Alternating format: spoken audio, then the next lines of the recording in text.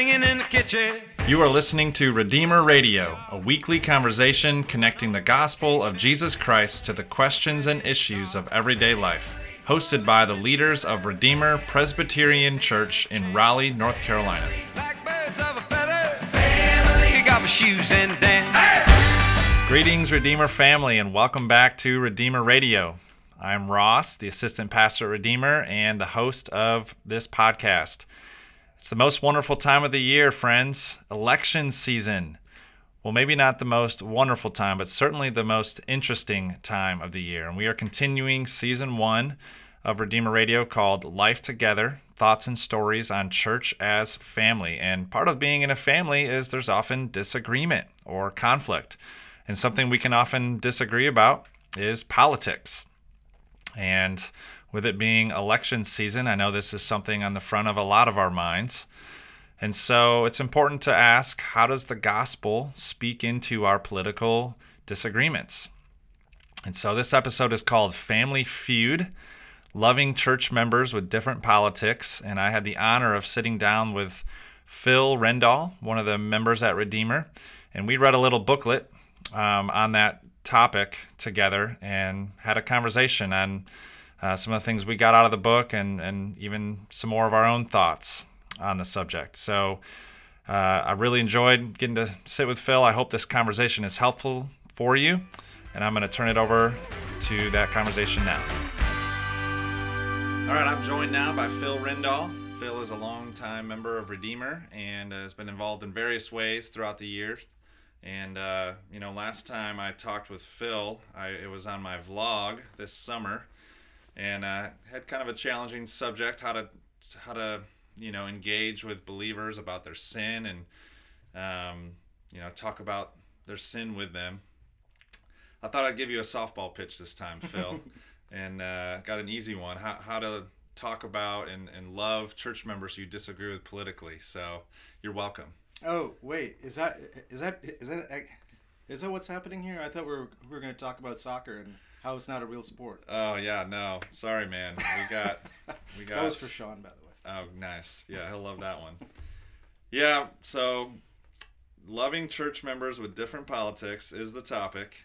And yes, we are only going to be scratching the surface. Obviously, this is a very complex issue. But well, first of all, Phil, thanks for joining me.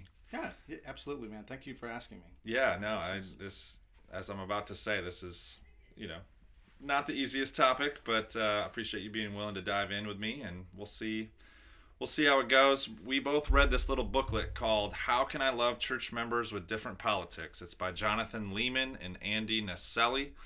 It's by Nine Marks Ministry, and what'd you think of the book, Phil? I thought it was really helpful. One, I was really happy that it was small. It was only 50 pages, which is helpful for me because of time. And I thought it got to the point. So I thought it was really, I would highly recommend it. If you happen to be in a context, or if you find yourself in a context where you're having conversations with, other believers a lot, I think it's a worthwhile read. Great. No, I feel the same way. Very accessible. So we're going to, draw from the book. We're going to have our own thoughts. But yeah, we're going to let it sort of shape our discussion today. So let me pray and we'll dive in. Father, thank you so much for your love and your grace. Thank you for our church, Redeemer, and how much you love our church even more than we do, and how much you are leading our church. And we pray that you'd help us. Lord, you do call us in your word to not only love our citizenship in heaven, but to be faithful citizens wherever we live, work, and play, especially whatever country we're in. And there can be a lot of complexity to that, especially in our time. And so we want to try to be as much like Jesus as we can as we live our lives in this country and as people of God. And so would you give us wisdom, and would you give us, would you, Holy Spirit, help our hearts, give us humility, and teach us how to be more like Jesus. We pray this in his name. Amen. All right, Phil. So sort of first question is, just talking about political disagreement in general, I think for anyone in America, throughout the decades and centuries, it can be a little heated. There's a lot of disagreement, but I think there's also something unique about when Christians disagree about politics. Why do you think disagreements between Christians can often get heated? What would you say are some of the underlying issues at stake in political disagreement between believers? Yeah, I mean, I think that one, it shouldn't be surprising. I think that I think if you see discussions happen outside of the church and it has to do with politics, it very often gets heated, and it's because it a lot of people find their politics to be kind of like the primary mover of just change. It helps me to find security in this life, takes care of my money. So they feel very strongly about it. Where it bleeds over into the church, that's where we should ask that question: is it appropriate? Is it okay? That particular question, why is it heated? That sounds an awful lot like what kind of James brings up in chapter 4, where he asks, what is it that causes quarrels and fights among you? Is it not the passions that are waging war, right? Kind of against you or inside, almost like a heart that's being divided. That's the picture he gives us, and he ends it by saying, not ends it, but he kind of gets to where he yells out, "Oh, you adulterous people," right? Wow. And it seems weird. Like, he brings this whole idea of adultery. Like, why is that? Like, what's that about?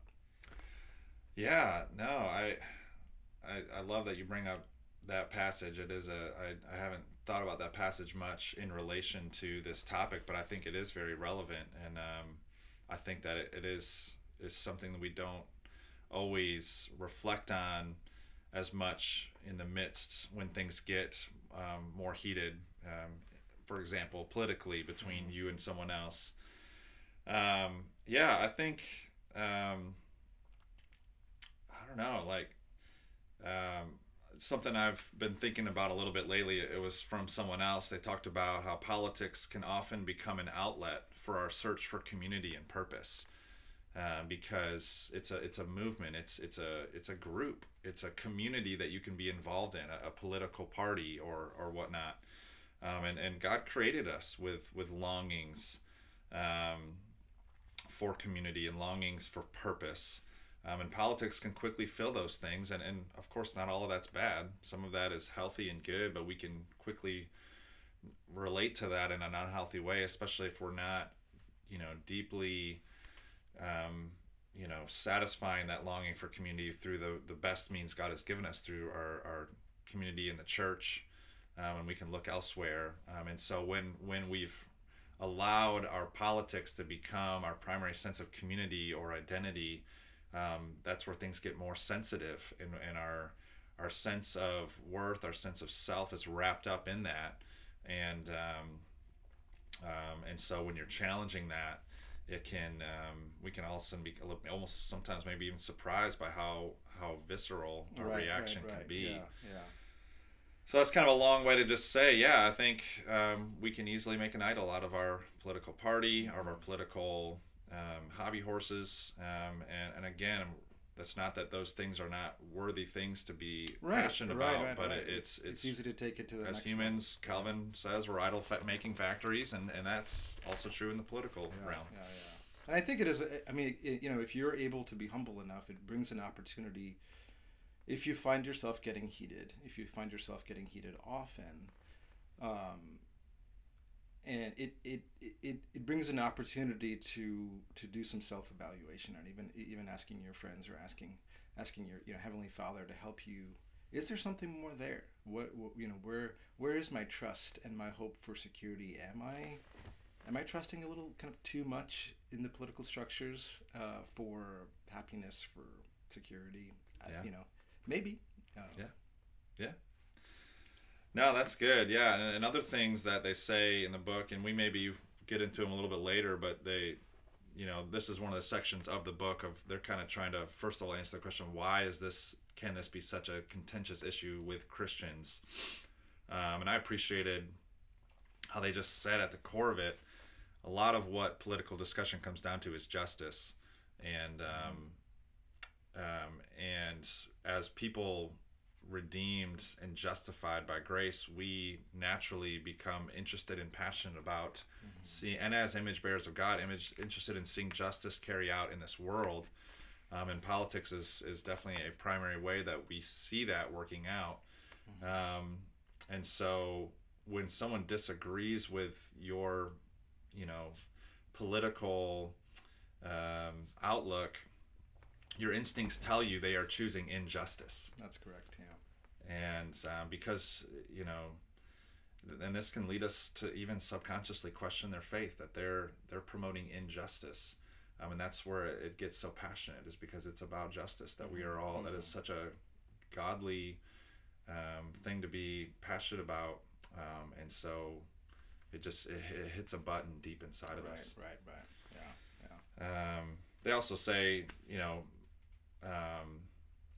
because we lack wisdom, and I think that's something we would all admit, most political decisions we make depend more on practical wisdom of biblical principles than direct biblical principles themselves. One quote from the book: "People today often treat their votes as personal expressions of who they are. Yet we would encourage you to view votes less as matters of self-expression or tribal identification and more as strategic calculations concerning these kinds of non-biblical matters. Then recognize that different Christians will make different wisdom-based calculations." And we'll get maybe more into some of the weeds of that as we go on, but I just thought some of those were also, I could resonate with those being reasons that we disagree politically often. So, yeah, in light of that, the rest of the book, they kind of try to chart a way forward of what can it look like to love someone you disagree with politically. And they give 6 recommendations throughout the book. And we don't really have the time to get into all of those recommendations. We do, as Phil said, recommend the book. I'll give a link to it in the show notes. But I was just wondering, for you, Phil, as you read, were there, a couple of them that really stuck out to you as helpful? Yeah, I thought they all were. And again, I wish we did have the time to talk about each one, because I think that I think they were all really valuable. But if I were to pick out a couple of them, one of them, he asks us to remember what the church is. What is her true kind of purpose? And to a certain extent, our world is supposed to look at the church and almost find it an enigma, Wow. in the sense that they should see her and ask, how in the world can this group of people that come from such very different backgrounds, that look very different, that act very different, that speak maybe even different languages, and how can they all coexist, and not only just coexist, but love each other so well? Yeah. That's weird. That's supposed to be one of our kind of almost primary means of witness, is to show that the love that we have for one another is so other and so inviting. So that's really good for us to remember, because I think it's easy for us to find more in common than our faith, and to kind of seek more in common than our faith. Yes. So I thought it was really helpful, the way that they kind of walked through that. We're supposed to be one nation. In a sense, we're a much as a church. As a church. As a believer. So as a resident and kind of citizen of our current physical nation, we are called to be almost in more of an important way, a citizen of a much longer lasting nation. Yes. As believers, and our kind of primary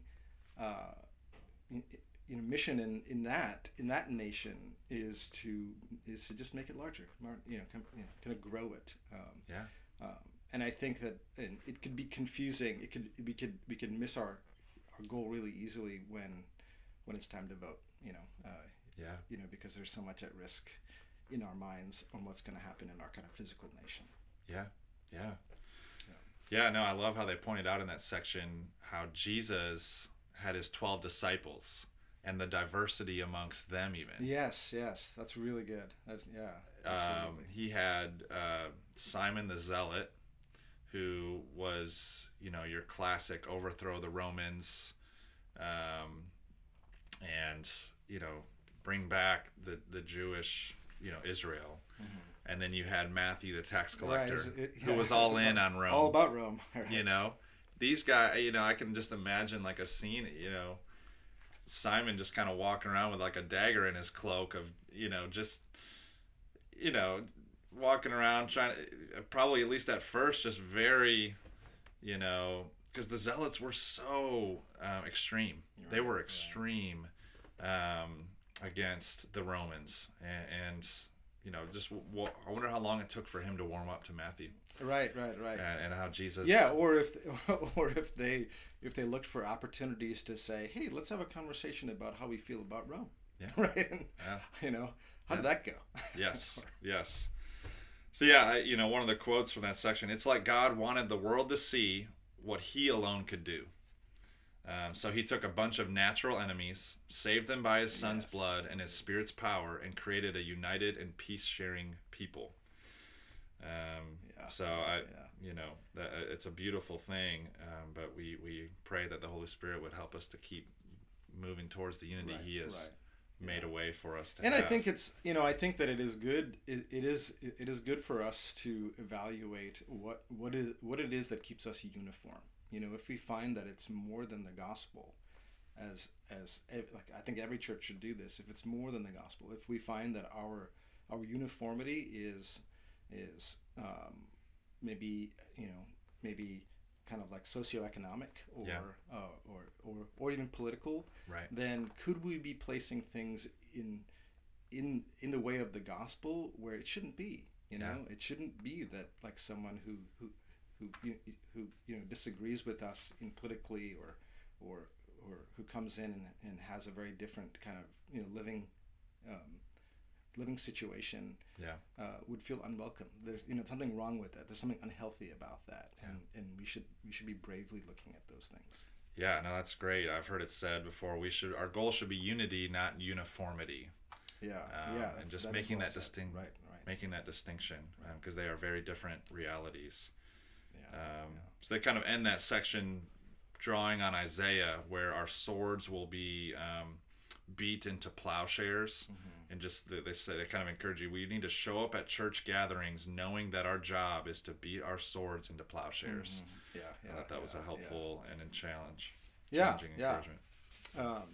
And then the other one that kind of really stuck out to me, I thought was really helpful, was his last point, where he talks about, or they talk about, that we should remember what is the most important thing. What is the most important about what we do, and that's where we pull our kind of primary motive. I mean, we are supposed to care,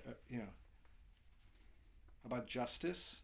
It's important. But it isn't the most important. Our way of kind of changing the world, or kind of broadening our larger church or kind of nation, is to almost highlight the injustice, invite people to come and look at the injustice of the cross, and instead of working for your own justice, you are invited to receive it.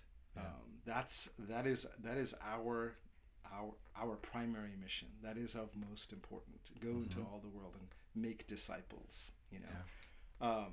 And when you get into a conversation that gets heated, I think it is good to step back and say, is this conversation about something secondary, kind of getting in the way of what is my primary kind of mission? Is it making that kind of primary mission cloudy for this person? Am I affecting my broader Christian witness with how I'm having this conversation about something that is kind of secondary of importance. Yeah, absolutely. No, I loved.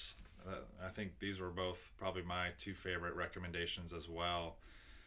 One of the things they said in that section on just the recommendation to remember what's most important is, justice is important. It's part of discipleship. Yet it's worth noticing the New Testament emphasizes the best means of pursuing a just world is by making disciples. So just to kind of give a paraphrase, they say even in Paul's epistles, they're not primarily tracts on how to do justice outside of the church. They are primarily about living justly and righteously inside the church. If you really dig into Paul's epistles, and our political engagement outside should flow out of our justice and righteousness seeking lives inside. So Jesus, Paul, and the apostles could have spent a lot of time talking about Caesar and the political world of that day, and they did say some things, but they didn't say much. And obviously it was a different time, a different kind of political structure than what we have today, and ours today kind of calls for a little more engagement from the citizens. We have a little more opportunity, yeah. Exactly. Yeah. But I also think that it's a great point that they make, where you just see how much attention is given, especially in the epistles and the New Testament of they were in a very difficult political situation, and yet their goal, their focus was the church and building up the church, and being loving your brothers and sisters, and being that enigma that you talked about earlier. I love that idea. So, they say, remember that any good the upcoming election will do at best will be temporary and full of holes, and we desire a perfect justice that will last, which is precisely why Christians join together in churches. There's a justice that we are all aware of, and seeking that is more lasting, right. than any justice, any political system. That's right, and I think holding on to that, I think keeping our focus on that, on Him, enables us to maybe perhaps hold our political views kind of a little more lightly. Just because we know that our trust and our hope isn't primarily there. Yeah. Not that it's bad. I'm not saying that we shouldn't care. We should care. I should probably care more. But yeah. Anyway. Yeah. So I mean, I won't explain the other 4 recommendations that we didn't talk. I'll just briefly summarize. They spend a lot of time just talking about how we need to, as Christians, discern between whole church issues and Christian freedom issues. There's other ways you could say it, like disputable matters and undisputable matters. That's right. Like the divinity of Christ is undisputable. That is an issue that is, you're a believer or not, if you believe or don't believe in the divinity of Christ. And so they give some recommendations on how to decide, okay, is this a whole church? Is this a disputable matter? They use the picture of a straight line judgment. Can you go straight from a Bible verse to a practical application? So, or is it a jagged line? There's a biblical principle and there's a jagged line? There's multiple ways to see that biblical principle worked out. So an example would be, abortion. They talk about, the Bible teaches, and Redeemer believes this too, is life happens at conception, and to kill a baby in the womb is murder. But how to go about getting rid of abortion in our society, there's different judgments on how the best way. Is it an incremental approach, or is it do you condemn it outright and I'm forgetting, they put it beautifully in there, but it's like some believers think the wisest way is to do an incremental approach, and some believe you just got to outright, and there can be disagreement on that. They both agree that abortion's wrong, but there's different ideas on how best to try to get rid of it. And they talk about other subjects too, like that. That's right. And I think that, in terms of the context of, this discussion, which is, evaluating the heatedness of a conversation politically, I think it would be appropriate to kind of find yourself getting heated if someone says, I don't believe you have to believe that Jesus is God in order to become a Christian. What? That's something that that's something that is right to say, look, man, you're not understanding this, and it's really important that you understand this, right? Yeah. Versus what is the best strategy to work against eliminating abortion? There's multiple good ones, and let's really talk about what and we may disagree on which one is the best, but that shouldn't cause us to get riled up to where we're saying, well, wait, no, you need to look at it my way. You need to say this is the best way to get rid of. But anyway, I think you just and they talk about healthcare. They talk about creation care. Like they give multiple examples of ways Christians agree principally with the fundamental truth of that topic, but disagree on what the wisest way to bring that about in our society. And so I think they do a good job there. And they just kind of ask the question that we need to pause in the midst of a political disagreement and ask ourselves, is this topic a whole church issue, or is this a Christian freedom issue? And I think discerning this can help us love our church members better, because when we lose track of that distinction, it raises the emotional temperature on our differences, and we begin questioning people's Christianity. And when you start questioning their Christianity, that's where you get so passionate, because that's light versus dark. That's the most crucial distinction in the world, is Christian or not. If you are a believer, this is it's going eternal life with God or not. And so it's understandable that you'd get passionate, but you have to really stop and say, is this a whole church issue or a disputable matter? Right. Yeah, that's good. So, as you kind of finish the book, Phil, was there any maybe pushback or disagreements as you were reading, or maybe anything you would add from your own personal experience with loving people despite political disagreement? I think that there are places where I think that I wish the book. I mean, I think that their goal was to write something in 50 pages. Yeah. I think that they did a really good job. I didn't really find anything that I would disagree with. Maybe I would have wanted more, really talking about the risk of kind of finding your identity, in our political structures. But in terms of just kind of practical wisdom, I think that as believers, I think it is appropriate to think about deciding intentionally when would it be loving and kind and for the purity of the church to decide intentionally not to talk politics. So, for example, in our community group, we've actually talked about this. We've decided that it has no place in our community group camp gathering. It's because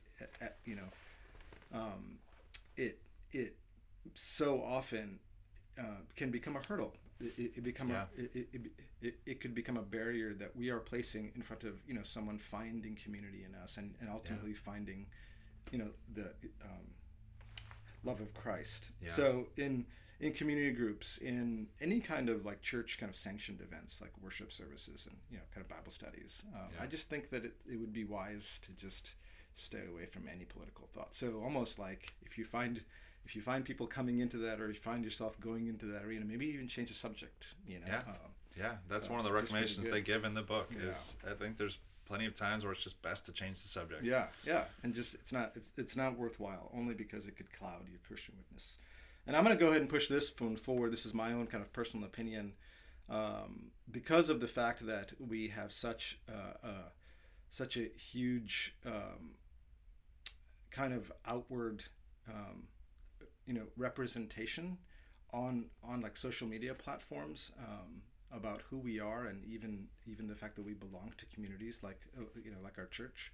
It is very important on in those arenas how we come across, so that we're always thinking about, hey, how do I accomplish my kind of primary mission, which is to make disciples, and almost push our social media presence through that filter, right? Wow. And because of that, I would go to the degree of saying, you know what, in your social media presence, you should not have any political talk, because you may think you're helping, you may think you're educating, but really you're not. You're just causing strife. You're causing anger. And you may even lead into slander. So I just think it is not helpful. I'm not making some sort of biblical rule. I'm not saying it is sin to do that. Of course, we are free to do. You can do that. But I would say that in our current, especially in our current political climate, it's just wisdom. You may be clouding your own Christian witness. You may be like I said earlier, almost putting like hurdles in the way of someone seeing what you really care about, which is the love of Christ. Wow. Yeah, no. How do you react to that? I may be putting something out there that is. Yeah, no. I think that's a good point. I think there's always complexity to everything, and there can be some ways that it depends on the person, but I think in general, yeah, I agree with you, and I think that, and that would be a whole nother discussion. And this is sort of how to disagree. We're talking more like theoretically, like practically, what are wise ways to engage in disagreement and to engage in conflict. And I would think that online is probably lower on the list of things that are helpful ways to have a back and forth, to have a disagreement. And so that's probably more where I would come from, is I think you're going to be a much more, there's a lot better chance of peace and reconciliation through face-to-face. I just think of Matthew 18. Exactly, Jesus says, go to your brother when you have something against him. And I think that obviously there wasn't social media in that day, but I think that principle of going to the person is best lived out in person. Right. Yeah, absolutely. I think that the we can often blur our goals. Like it's our primary goal isn't to be right, isn't to be correct, isn't to lay out the facts. Our primary goal is to make disciples. Wow. So would we be willing to kind of step back and hold our rightness back in order to prevent someone from misconstruing or missing the gospel, or at least being clouded by it. But anyway, a couple of other things. If you do kind of find yourself becoming anger and fear, I think he's talked about this in some sermons. They can be indicators of something kind of deeper going on. It could be a thread where if you kind of pull on that thread long enough, you'll kind of find yourself into some idolatry. So we shouldn't be surprised by that. It's okay. We're all in this together. And so maybe even ask a close friend to say, hey, look, do you think that when I get heated, or do you think that there's a problem there? I think that's a good one. That's good. And then this is easier said than done, but just hold it lightly. It's there. Wow. There are things we should not hold lightly. Our love for Jesus, our Christian witness. But this is one of those things where we are called to say, well, this isn't going to change the world. We believe what we know will change the world. Eventually. Yeah, no, they definitely get into that in that last recommendation in the book, and how they talk about how one of the reasons unbelievers can get so passionate and worked up about politics is that because this is where their hope is found. Right. Their identity and their sense of a good world is fully wrapped up in a political system, and they just kind of give I think a right encouragement that as Christians, our hope needs to be bound up in a different nation, a different kingdom, and that should give us a sense of peace no matter what happens politically. Yeah. And that's not to say we shouldn't care and work towards bringing about as much of the biblical reality through whatever political system, but I think it was a good pushback. Yeah, absolutely. And then just kind of lastly, I would say one thing that has helped me is to find someone that kind of believes in very different things from me. Wow. And awesome. And to seek them out, not to change their mind, but actually to invite them to explain where they're coming from, and then for yourself to just shut up and listen, and recognize that you may learn something. You may not know all the facets of a particular argument, and there's a lot that we can learn from each other if we are willing to just listen. Wow. Which is, again, a lot easier said than done. It is. But I think that's a good encouragement. So, Phil, I'll just kind of wrap it up with this. What is giving you hope and sanity right now as we navigate 2020 and as we enter another election cycle? Yes, that is a really good question, and I think that we've actually touched on this quite a bit. But I think that where I am tempted, I'm tempted to find my life and my hope, not necessarily in political structures, but I am tempted to find it in places like my work